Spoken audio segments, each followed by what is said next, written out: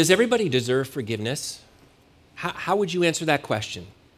Does everybody deserve forgiveness? Doesn't Christianity teach that everyone deserves to be forgiven?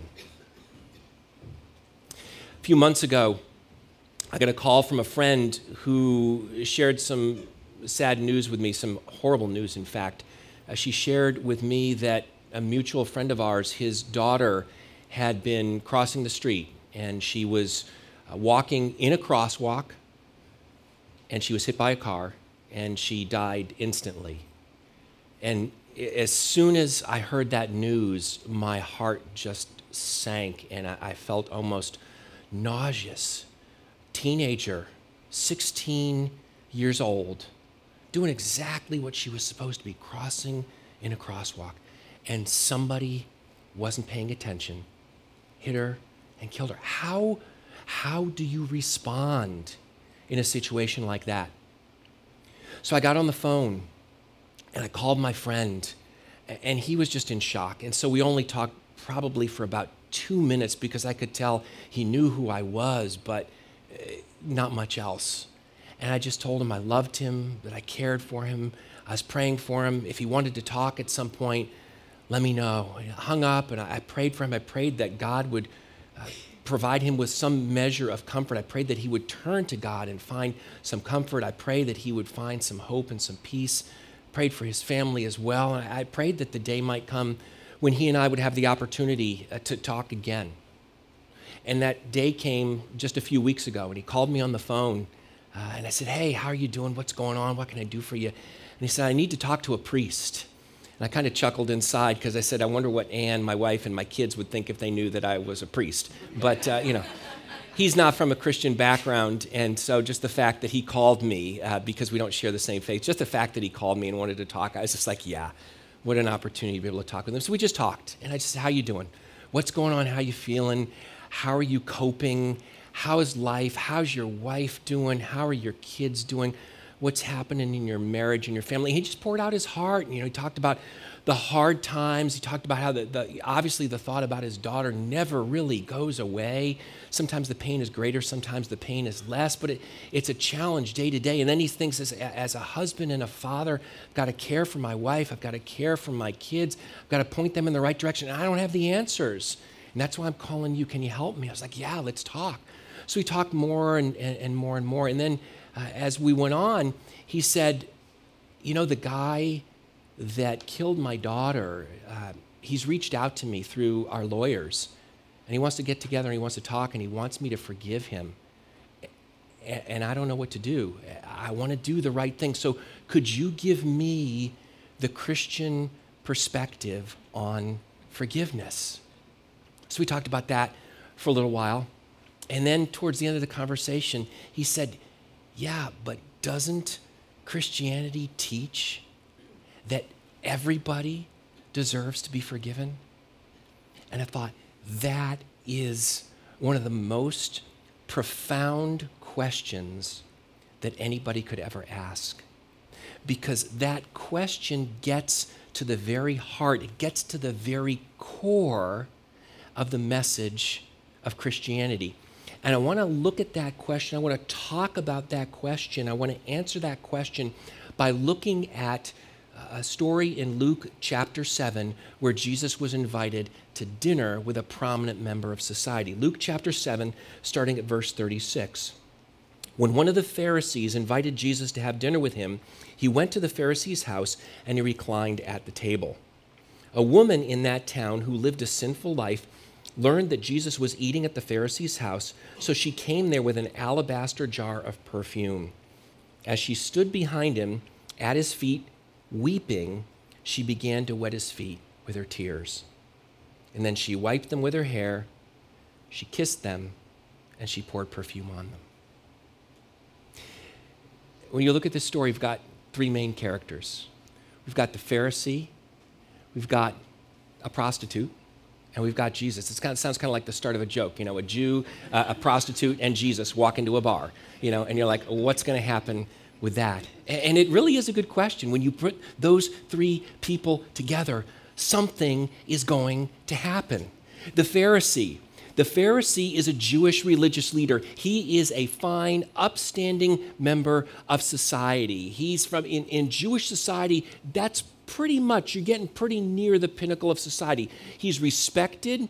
He lives a good life. He cares for the poor. He gives alms to the poor. He does everything he can to follow what the law teaches in the Old Testament, in the Hebrew Scriptures, in his Bible. He's trying to live a godly, good, right life. And that's who this guy is. On the opposite end of the spectrum, you've got this prostitute, right? She is anything but this Pharisee. So you've got this incredible contrast between these two people, and everybody at the dinner knows that these two don't normally mix with one another. And then right in the middle, you've got Jesus.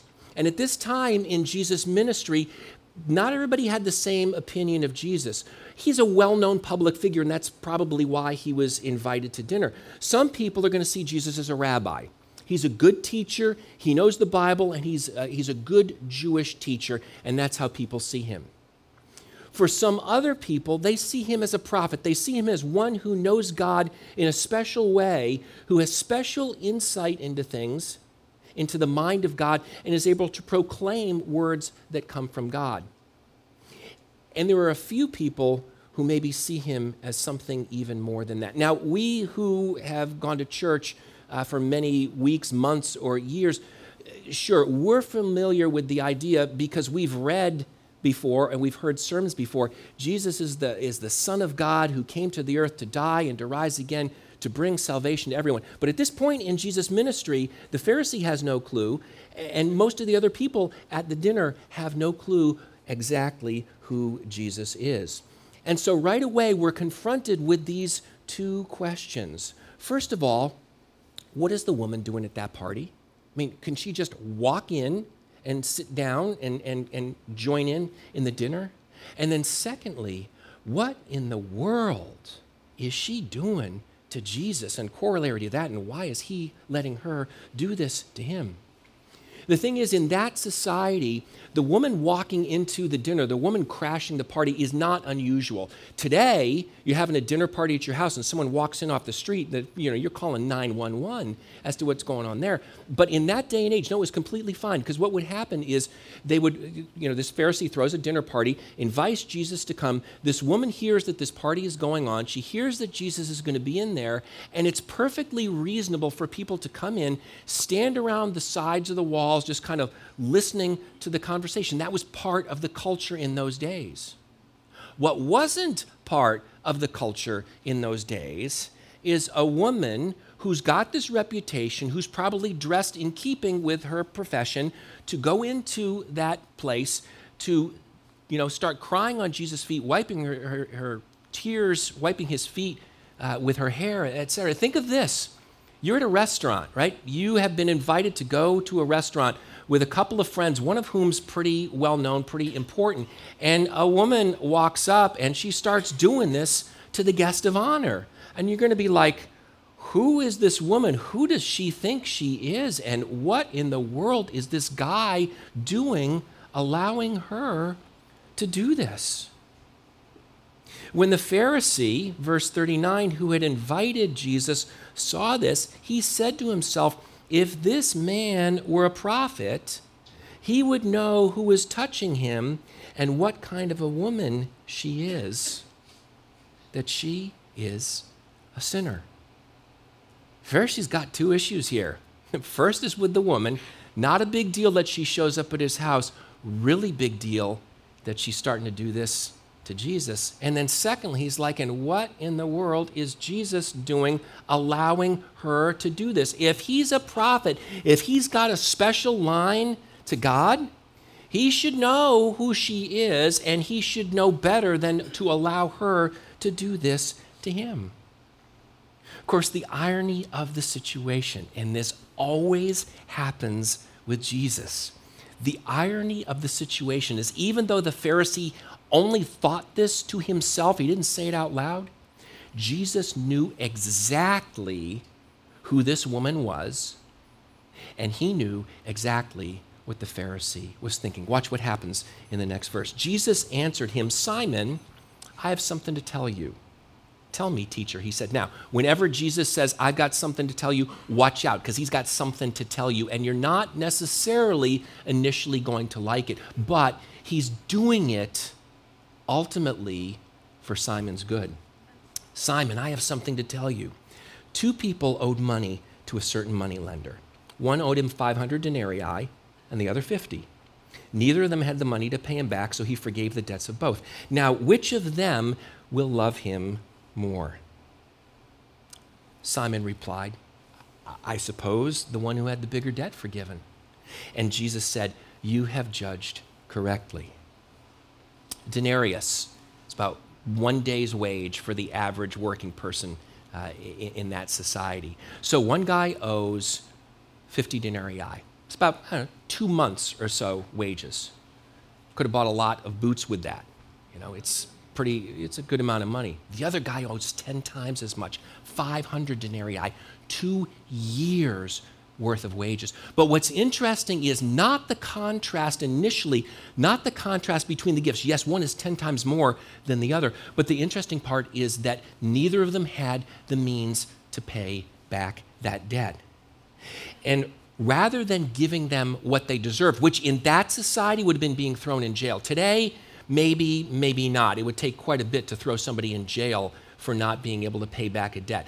But in that society, whether it's 50 denarii, 500 denarii, if you can't pay it back, you're going to jail. But rather than having them thrown into jail, the moneylender forgave the debts of both of them. And Jesus said, okay, in this situation, Simon, who do you think is going to be more appreciative? And he said, well, I guess it's the guy that had the bigger debt. And Jesus says, exactly, because he had a greater appreciation for the depth of his need and for the extent of forgiveness that he had received than the other guy had. Verse 44, then Jesus turned to the woman and said to Simon, do you see this woman? I came into your house. You didn't give me any water for my feet, but she's wet my feet with her tears and wiped them with her hair. You did not give me a kiss, but this woman, from the time I entered, has not stopped kissing my feet. You did not put oil on my head, but she's poured perfume on my feet. And I love the way that Luke points this out. He says, Jesus looked at the woman, but said to Simon. Jesus showed that woman infinitely more respect than Simon had showed him. Social custom of that day, you walk into someone's house, they're supposed to give you water to wash your feet because you're walking on dirt roads in open-toed sandals and your feet are going to be dirty. So give them some water to wash their feet. Give them a kiss on the cheek. That's the way they greeted one another. Give them some oil to anoint their head. That would have been maybe a little bit more than everybody might have done all the time, but it was something that would have been reasonable for them to do. It's kind of like you invite someone important into your house. You don't shake their hand. You don't offer to take their coat. You don't ask them if you can get them something to drink.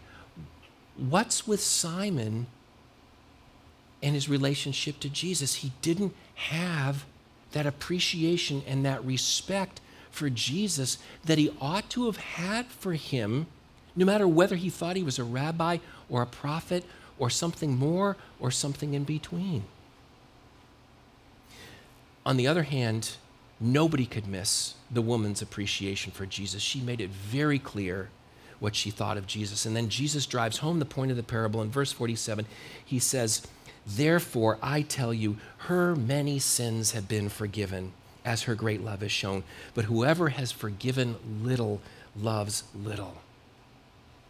And when you look at this, at first glance, it seems like what Jesus is saying is, because she has done this for me, because she has cried all over my feet, because she's kissed my feet, because she's wiped my feet with her hair, because she's poured perfume on my feet, because she has shown this love and honor to me, I'm going to forgive her. And that's probably what Simon was thinking. He comes from a culture in which the idea is that the more good you do, the more likely it is that you're going to be forgiven. Yes, I've done some bad things, but if I do more good things, it can make up for those bad things. And God will love me and God will forgive me if my good deeds outweigh my bad deeds. Or maybe he's thinking, I'm not so bad. I'm the 50 denarii guy. Yeah, I need some forgiveness, but you know what? It's not nearly as much as this woman needs. And so I'm a good enough guy. I'm a fine, upstanding member of society. I deserve to be forgiven. And so, of course, God is going to forgive me. But that's not what Jesus is thinking here, and it's not what Jesus said. Jesus said that her sins had been forgiven. Therefore, she did this for him. What's going on is the woman realized who Jesus was and what he was offering to her and the forgiveness that was available if she's trusting in him. And as a result, she's amazed by that.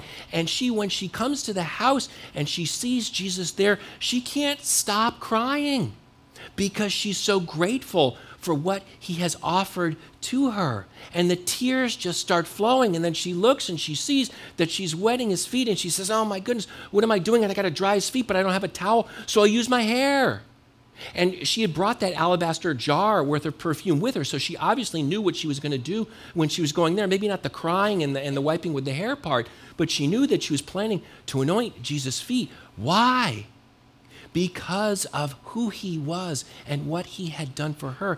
And what Jesus is saying is the person who knows who I am and what I've done and who recognizes the extent of their debt and the extent of the forgiveness that they've received, they're going to have an appreciation for who I am and what I've done. Is just going to overflow like it did for this woman. But for Simon, that wasn't the case. And the irony of this is that a prostitute had a better idea of who Jesus was than this Pharisee did. Then Jesus looks at her and he says to her, your sins, verse 48, your sins are forgiven. And the other guests started talking among themselves and they said, who is this who even forgives sins? And then Jesus said to the woman, your faith has saved you. Go in peace. I love what Jesus says. He does not say, your sins are no big deal. He does not say, we're just going to forget about your sins. He does not say, they're not important. He says, your sins are forgiven. Simon's looking there and he's saying she is a huge sinner. And Jesus is saying that's the one thing you got right in all of this. She is absolutely a sinner. But in spite of her sin, in spite of her inability to make up for, atone for, pay off her sins, I'm offering her forgiveness. And she has received it. He doesn't give her what she deserves. Instead, he gives her grace and mercy and love and forgiveness because Jesus never minimizes our sin, but he always maximizes his grace. And that means that we have a Savior who knows exactly who we are and exactly what we've done, and yet he still loves us. And that's how we can experience some freedom and release from our guilt. So let's come back to the question that we asked at the beginning. Doesn't Christianity teach that everybody deserves forgiveness? If you asked our three characters, Simon and the prostitute and Jesus, I think Simon would say, some people do and others don't. I deserve forgiveness because I'm a pretty good guy. I'm a religious leader. I do a lot of right things. And yeah, I've done some bad things, but my good things are better than my bad things. So I deserve to be forgiven. That's where Simon's going to be. And he's going to say, on the other hand, this woman, no, absolutely not. And especially after what she's just done today, she does not deserve to be forgiven. I think if you ask the woman, she'd say, I don't know about anybody else, but I know I don't deserve forgiveness. And I am so grateful that Jesus has offered it to me. And I think Jesus would say something that might be a little bit surprising to us, and I know it was to my friend when I shared it with him. I think Jesus would say, nobody deserves to be forgiven. There is not a single human being who deserves to be forgiven. But I'm offering forgiveness anyway. I've paid your debt for you, and all you need to do is admit that you've got this unpayable debt, that you do not have the resources to pay it off, that you don't deserve forgiveness, and just ask me for it because I want to give it to you. I'm eager to give it to you. We've all sinned, every single one of us. We have all incurred a debt that we're unable to pay, and none of us has the resources we need. So we don't deserve forgiveness, but we also can't deserve forgiveness. Think about it this way. If you pay off a debt that you have, if you trade for it, if you make up for it in some other way, it's not being forgiven, it's being repaid. And a debt that's repaid is not a debt that's forgiven. So we can't deserve forgiveness because it wouldn't be forgiveness if we deserved it. It's only forgiven if the person to whom I owe the debt freely chooses to release me from that debt based on absolutely nothing that I have done. It's only forgiven if they choose of their own free will, unrelated to who I am or anything that I've done, if they choose to release me from that debt. Grace is free only because the giver himself has borne the cost. Debts don't just vanish into thin air. The moneylender in Jesus' story, when he forgave the 500 and the 50 denarii debt, that debt didn't just vanish into thin air. He absorbed the cost of that debt. He was out 550 denarii. He was never going to get that money back. He paid the price to forgive the people who owed him that money. When the debt's because of our sin and not just financial, when the debt is because of our sin, the price is much greater. And Jesus paid that price when he died on the cross. He paid for our sins so that we could be forgiven, not only for our sins, but for the sins of the whole world, for everybody who was alive at the time, for everybody who had lived before that, and for everybody who would live in the future, which includes us. Jesus paid for our sins on the cross. And the only question is, are we humble enough to admit it? To say, I owe a debt I cannot pay because of my sin. He's paid it for me, and I just want it applied to my account. Lord Jesus, you've offered forgiveness. I'd like it. Please do forgive me. Christianity teaches that none of us deserves forgiveness, but God offers it to us anyway because that's the kind of God he is. Forgiveness is absolutely costly, not to us, but to Jesus. You know, any list of the most popular hymns in the English language has to include the hymn Amazing Grace, and it's probably right there at the top of the list. Amazing grace, how sweet the sound that saved a wretch like me. I once was lost, but now am found, was blind, but now I see. Amazing grace, how sweet that sound. Not sure that it's always should be played on bagpipes if you want it to be a sweet sound, but, you know, there it is. Think of those words.